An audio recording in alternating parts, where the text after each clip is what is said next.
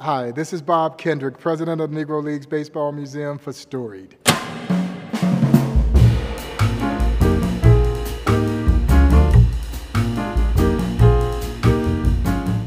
As I sit here on the Field of Legends at the Negro Leagues Baseball Museum, surrounded by all these legendary ball players, it's very important that we not forget the umpire.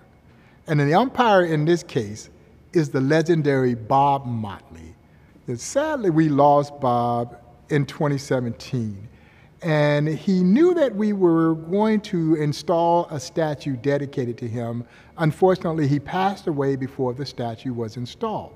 But one of my favorite stories associated with Bob Motley, and I can tell you now, he has a wonderful book called Ruling Over Monarchs, Giants, and Stars, His Life in the Negro Leagues.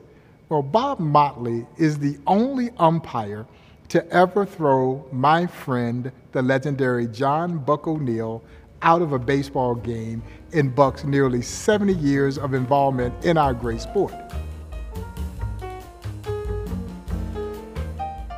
Well, the call was over a disputed infield foul rule. And apparently old Buck said the magic words, and Bob rung him up.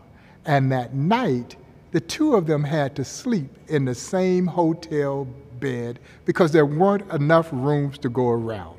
And Buck O'Neill, as only Buck O'Neill could say in that deep baritone voice of his, says, "I turned my back to the sucker." And they, of course, would become lifelong friends. Bob Motley was one of the founding members of the Negro Leagues Baseball Museum. And of course, he was legendary in the fact that he also served his country. He was a member of the Montford Point Marines, the first regiment of African-American Marines. He won a Purple Heart and a Congressional Gold Medal. And so it is only fitting that we too remember the legendary umpire, Bob Motley.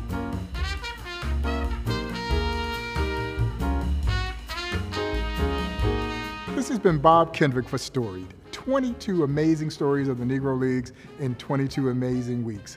Stay tuned for the next episode next week.